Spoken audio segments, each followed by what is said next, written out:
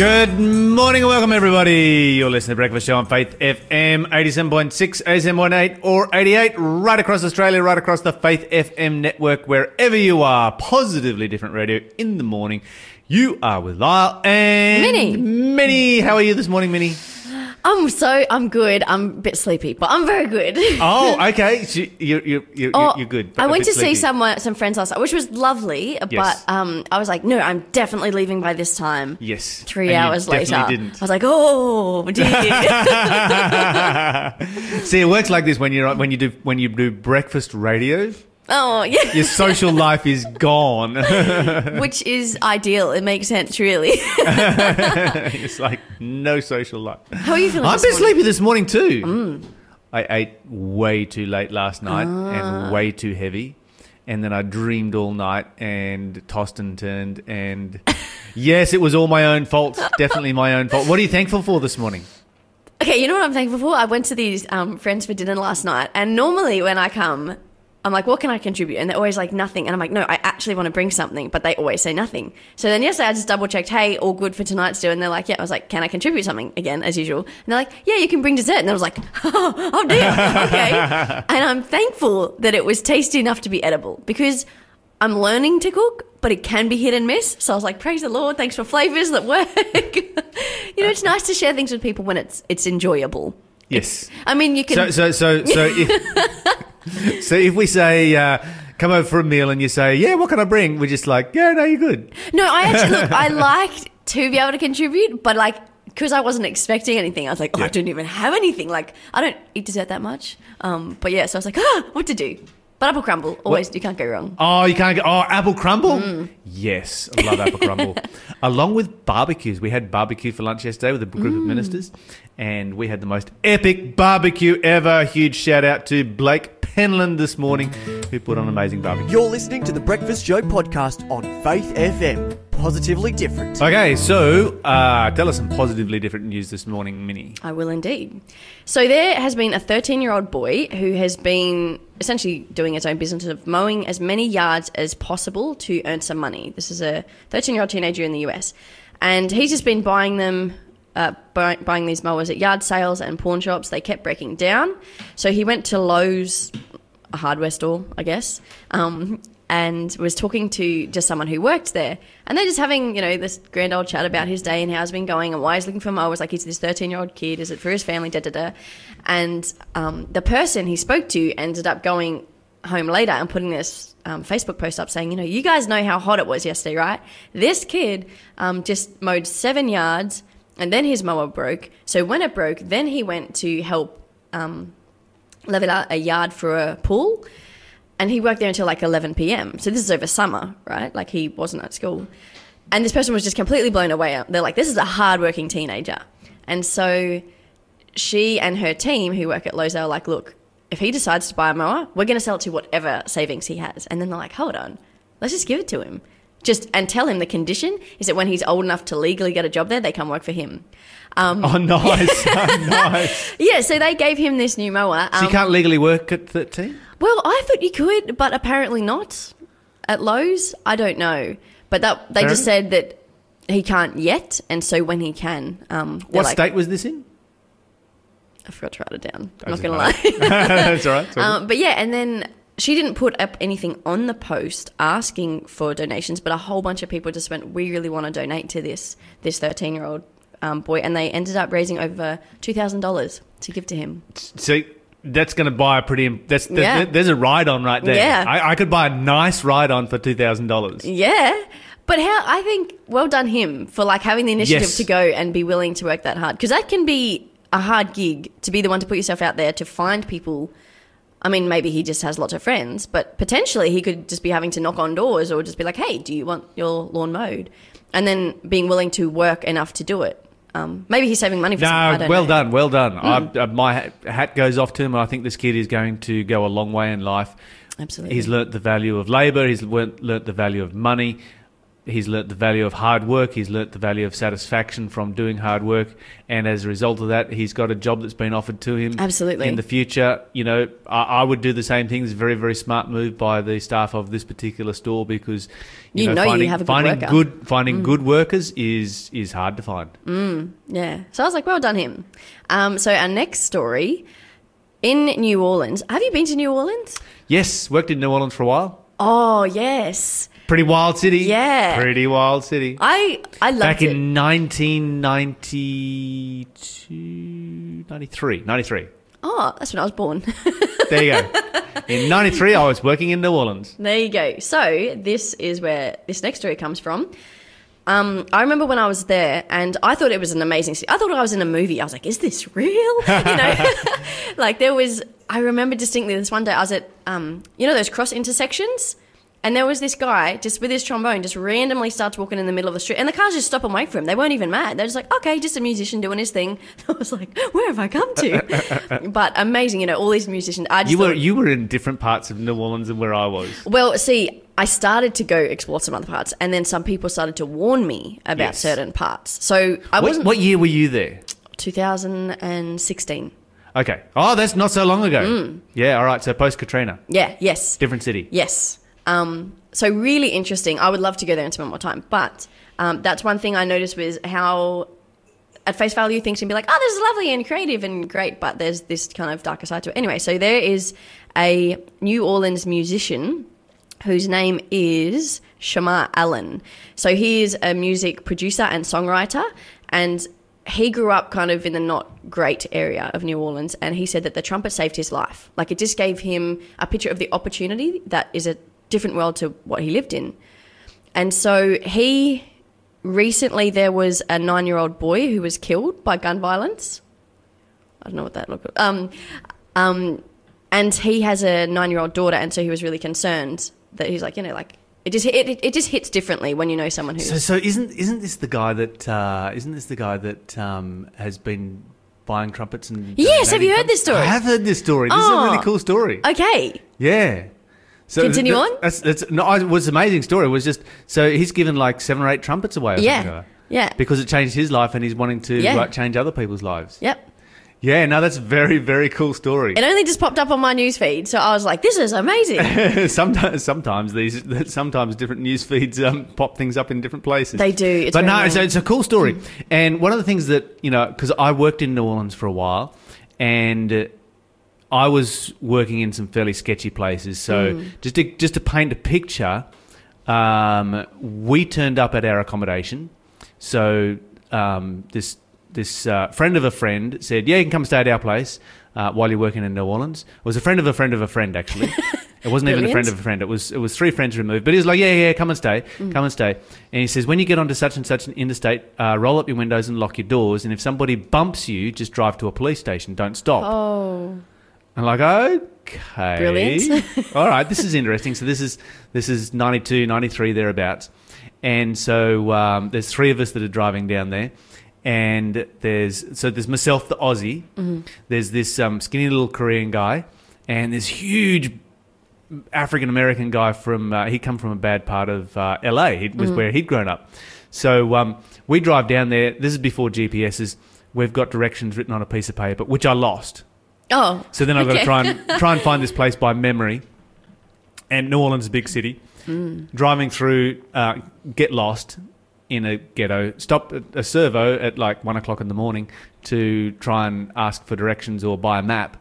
And I'm like, oh, Kenny, who's this big African-American guy, run and ask for directions and buy us a map, because I'm just sort of looking around like, yeah. And he's like, no, I'm not getting out of the car. I am not getting out of the car. Oh, it was full on. It was just a grand adventure, though. Oh, yeah. Of course, we were down there selling Christian books and had some amazing experiences doing just that. You're listening to The Breakfast Show podcast on Faith FM. Positively different. David Haupt is our regular on Wednesdays, and he had to go in for an operation, so our prayers are with him. Not able to join us today, and because of that, we did pre-record this interview before he went into hospital, and we actually pre-recorded it, Minnie, before you were here. And so Angela was here and she did the pre-record, so it's super good to have Angela back on again this morning with this, bringing us this interview. All right, for this interview this morning, we have David Hupp joining us again. David, a couple weeks ago, we were talking about your depression and anxiety recovery program and how depression and anxiety is such a struggle in our world today, and how there is a program out there to help and empower people to change their lifestyle and have their lifestyle back in their own hands. And I personally was very, very excited to have this tool in my toolbox, especially going into America where it's really rough and working with teens again. I have to say that knowing how to help them overcome depression and anxiety is extremely empowering. And I'm just curious, what gave you the passion to want to train others in this program? And I'm so glad for the opportunity to share just a little bit about myself. I carry the belief that God never, wastes our pain, that when we go through pain, that in actual fact, it is an activation towards service, towards ministry. And many, many years ago, when I was a young man, just married, my wife and I pregnant with our first child, my wife became very sick. And it took years for doctors to find out what was really happening with her. I actually started to do research, and that is where my interest in psychology and counseling started, was in actual fact not to help other people, but purely to help my wife. What she was battling with was, the professor of psychiatry had said, the worst form of depression and anxiety that he had ever experienced, and that she would never, ever be able to live without medication. I'm talking here about 35 years ago. And I am happy to report to your listeners that my wife had not used any antidepressant or any anti-anxiety medication for the past 29 years. So I guess my activation, my interest started first to help my wife. And out of that, I believe God uses our most painful experience actually to prepare us for unique ministries to help other people. Yeah, that's such a powerful story. What a terrible thing to happen. You know, often when we have big tragedies, it's super hard to get out of the tragedy. But what you did is you turned a devastating tragedy into really almost a reshaping of your life, right? You weren't doing anything like this before. We so often talk about, post-traumatic stress disorders. We talk so easily about mental disorders. But what if we can reframe that and we can, in actual fact, discover a blessing that is hidden in that trauma or in that emotional pain? So I'm focusing nowadays more and more not on post-traumatic stress disorder, not that my wife went through post-traumatic stress, but what about post-traumatic growth? In other words, that we can grow from our pain, grow out of our greatest difficulties of our life. Definitely. You know, I love to get lessons from nature, and Australia has experienced some pretty terrible fires recently, and I have learned that in some ecosystems, fires are exactly what is needed in order for new growth to happen. So I've applied that to my own life, and, you know, when I go through different tragedies, they are fires, and they are ugly, and they leave scars. But the new growth that comes out of that fire, I wouldn't change for anything. Now, I'm not asking for that fire in my life, believe me, but the new growth, I just appreciate on a very different level because of the fire.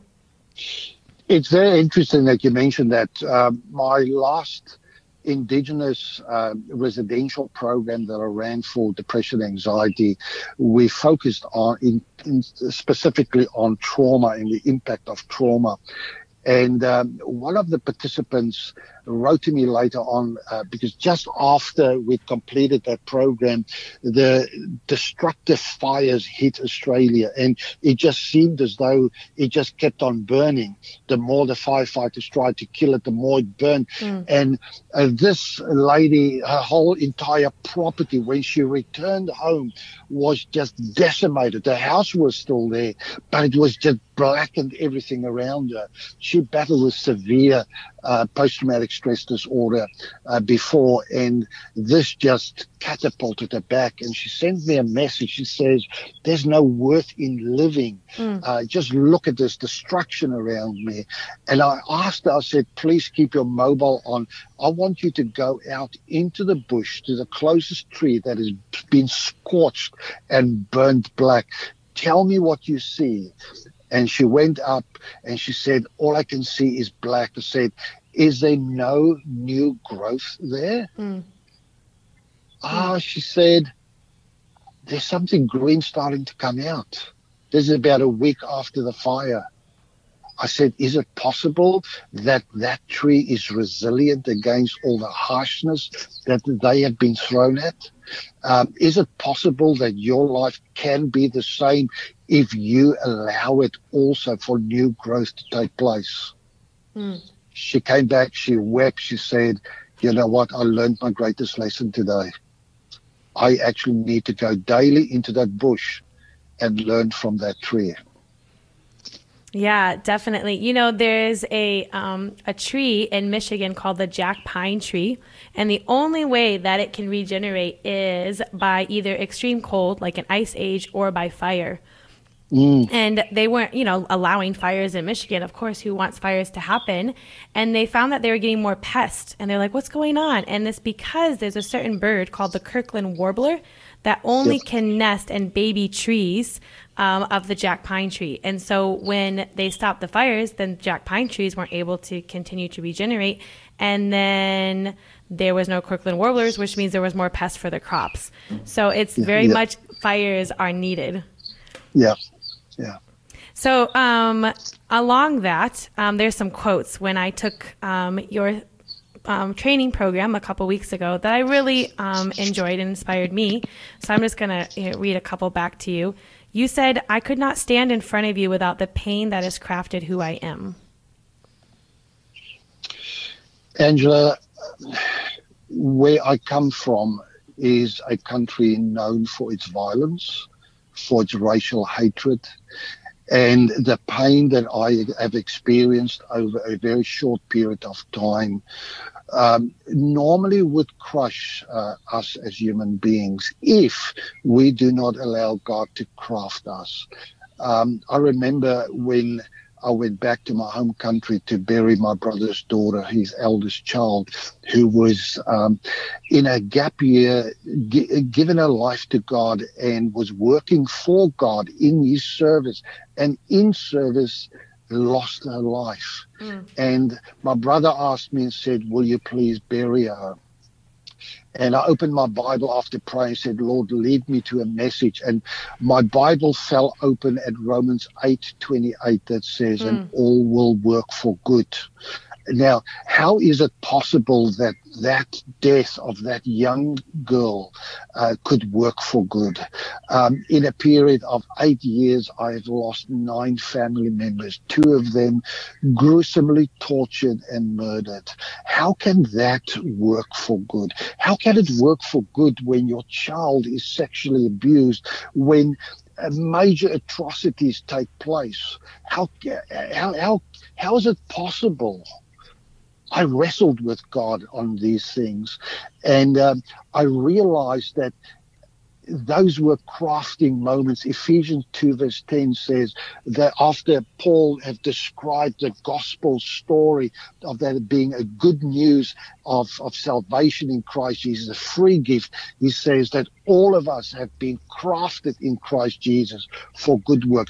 I have discovered that my greatest pain in God's hand is in actual fact crafting moments. I have discovered that in my own personal experience that while I was still grappling, working through some major pain in my life, that I'm able to work with someone who has a very similar, sometimes far less pain in their life. But because of my pain, I had the advantage of being able to understand where they're at and guide them through that. And when I run these programs, I share part of my life story, because most of the people are drawn to this kind of ministry because of their pain. And by sharing my story, I actually realized that God can use it in order to bring change in people's lives. Definitely. Amen. You know, we have really two choices in life, either to be a victim or to use our tragedy to empower us and to touch others. And often I think it just becomes very difficult, and we just sit there and wallow in the struggle instead of remembering that there are people around us who desperately need to hear our stories. The paralysis that comes with major pain in our life actually means that person who was that was, you know, I'm lacking now the English word. That person that had done those atrocities to us, that person is in reality still in control of your life. As I regularly work with people, victims of childhood sexual abuse, that they live their life as victims, which actually means that the perpetrator is still in control of their life. And the perpetrator doesn't even know. Exactly. What if they, by the empowerment of the Holy Spirit, can in actual fact turn their greatest pain into their greatest gain? In other words, they use that as a crafting moment and activate themselves towards ministry in God's hand to help people that are going through similar experiences. What they will experience is that they actually become free because they have set that individual free from having that control over their life, and they become free themselves. Yes. We shall know the truth, and the truth shall set us free. Yeah. So another quote that you said is Satan using your past to manipulate you. Satan is using my past experiences because by using my past, he actually holds me from being able to live to the destiny and the goal to which God has created us. Let's use the topic of shame, for instance. Shame from a psychological perspective says that I'm defective, I'm deficient, I'm flawed, I don't measure up, I'll never be good enough. A child that has been sexually abused as a child, as an adult, still lives with that shame. And that is what Satan used, that belief system, that event that took place at a young age actually is holding me back from being able to reach the goal that God has designed me for. I want to suggest to your listeners to rebel against that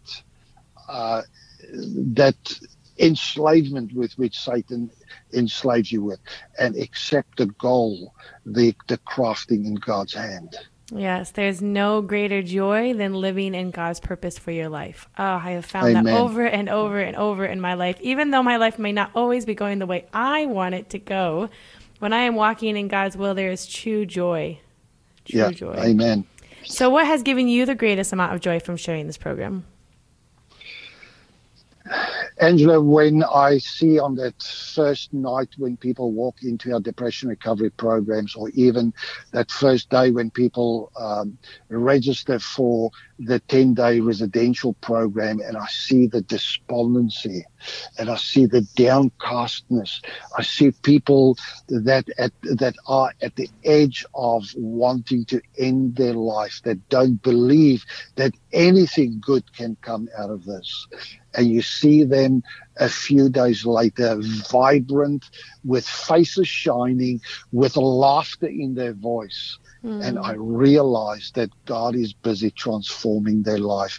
And I see them activating to go back into their community to make a difference in the lives of their community. Because I challenge them. As I share my story and as I stand in front of them as a broken person healed by Christ, and I challenge them to surrender their brokenness in God's hand and to accept the newfound joy in Christ. And they take that on and they go back into the community. That gives me joy. Yes, and that is the work of Jesus in our hearts, is transforming the results of living in a sinful world to joy and purpose that Satan cannot destroy. And Angela, I need to say to your listeners that I have no ability to transform human lives. I have no healing power. I present them to him who has the ability to heal. And that person is only Jesus Christ himself. Amen. Thank you so much. Just one more time, where can we access this program? I would like to suggest to your listeners that the easiest way that you can access this program is by knocking on the door of your local Seventh-day Adventist church and ask them whether they are running this program or whether they know of a neighboring church running this program. Predominantly, we are running these programs from out of our Seventh-day Adventist churches, or our Seventh-day Adventist churches are have a team that's been trained up to conduct this program for the community. I want to say to our community listeners that are not members of this church that this is often the scariest moment, is to connect with another denomination. I want to suggest to you that our people are trained up not to proselyte, but to present this program in order to help you to overcome depression and anxiety. The reason why I train people in church settings is that they actually are normally the people that have compassion and empathy, because their leader is the most compassionate leader. Jesus Christ is the most compassionate, caring God that you can find. And I hope that they will find healing for themselves as well. Amen. Well, thank you so much, David. Our time has gone. Just a reminder, God never wastes our pain, and through our wounds, he can activate us to do incredible things through him. This is Randy Travis with Through the Fire.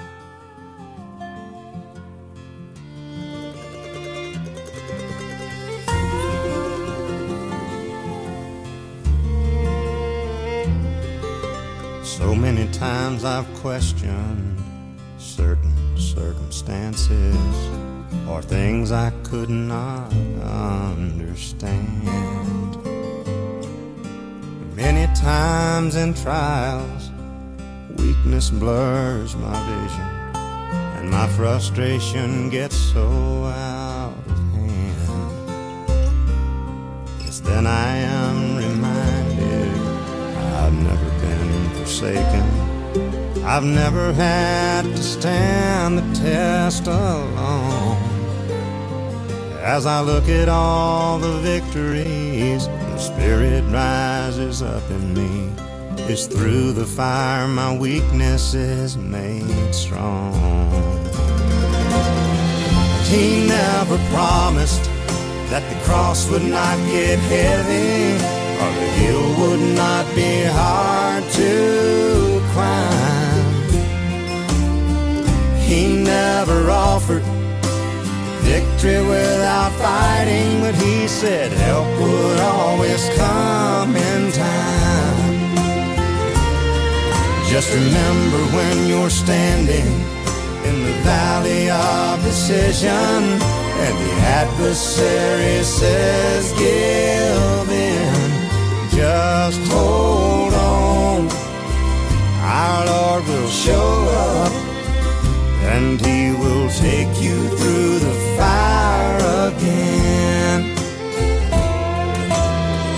I know within myself that I would surely perish if I trust the hand of God. He'll shield the flames again. He never promised that the cross would not get heavy, would not be hard to climb. No. He never offered victory without fighting, but he said help would always come in time. Just remember when you're standing in the valley of decision and the adversary says give in, just hold on. Our Lord will show up, and he will take you through the fire again. Yes, he will. Just hold on. Our Lord will show up, and he will take you through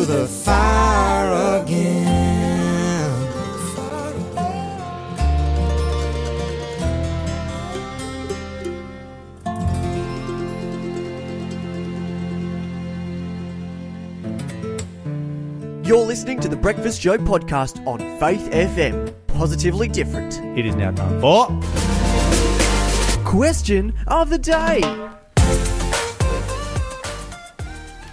Okay, so this question that's come in is, okay, how can God be God and Jesus be God at the same time? How can they both be God? This is a really good question. If you go to Revelation chapter 1, and there's a lot of different places in the Bible where we can look at this. In fact, before I go to Revelation 1, I'm going to go to Genesis. We're going to start in Genesis. Oh, this is going to be hard to get this in time, so we're going to go fast. The Bible says in Genesis 1 and verse 26, God said, let us. Let's stop there. Us. Singular or plural? Plural. Plural. Plain and simple. Right the way through here, Genesis chapter 1, it is plural. All the way through. God is plural. God is more than one. That's the first principle that we find here. The Bible says, in the beginning, God, that's the Father, created the heavens and the earth, and the Spirit of God, that's the Holy Spirit, moved on the face of the waters. The Bible says, by him was nothing created. All things that were created in heaven and earth were created by Jesus Christ. All three members of the Godhead right there. How do you have three that are one? The answer is found in Genesis chapter 2 and verse 24. The Bible says that we as humans are made in the image of God, and that ability for plural to be singular is something that has been given to us as human beings. The Bible says, therefore shall a man leave his father and mother and shall stick to his wife, and they shall be one. That's two, that's plural, but they're one. But they're one. And so in a perfect marriage relationship where there is no sin involved, there is a oneness that takes place there that is, entirely, they become just one in thought and action, in deed, perfectly united together. Okay, what about Jesus being God and God being God? God the Father being God is probably a more accurate way of stating this. The key word here in this passage is the word and. The Bible says, Revelation chapter 1 and verse 4, John to the 7 churches which are in Asia, grace and peace be multiplied unto you from. It's going to tell you who the letter is from. Who's the book of Revelation from? Him which was, is, and is to come. That's the first person it's from. Then it says, and from the 7 spirits. The 7 spirits is just another way of describing the Holy Spirit. So, and from the Holy Spirit. And then it says, and from Jesus Christ. So you've got him which was, is, and is to come, and the Holy Spirit, and Jesus Christ. The word and there gives you 3 distinct persons. Aye. Follow so far? Yes. Good. All right. We know who Jesus Christ is. We know who the Holy Spirit is. Who is him which was, is, and is to come? It's got to be God the Father. That's God the Father. Very, very simple right here. You've got all 3 members of the Godhead. The book of Revelation is written to us from all 3 members of the Godhead right here. And the Father is described as him which was, is, and is to come. In the language of this verse, it is impossible for him which was, is, and is to come to be a reference to Jesus Christ. It can only be a reference to the Father. Then if you go down to verse 8, the Bible says, I am Alpha and Omega, the beginning and the ending, says the Lord, which is, which was, and which is to come, the Almighty. So then who would that be? That's talking about Jesus, no? It is. But I want you to notice here that it has exactly the same, Jesus has exactly the same title.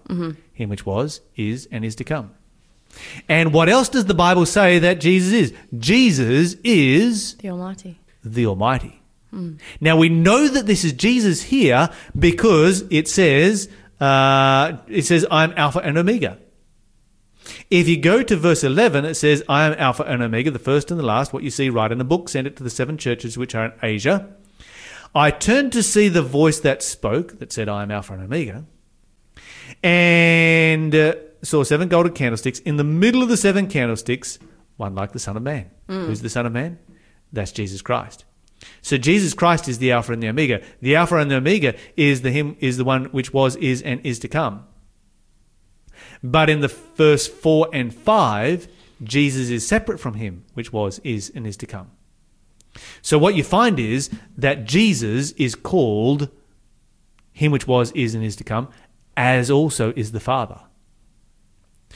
Jesus is called Yahweh in the Bible, the same as the Father is. Have we got time here? No, we don't have time.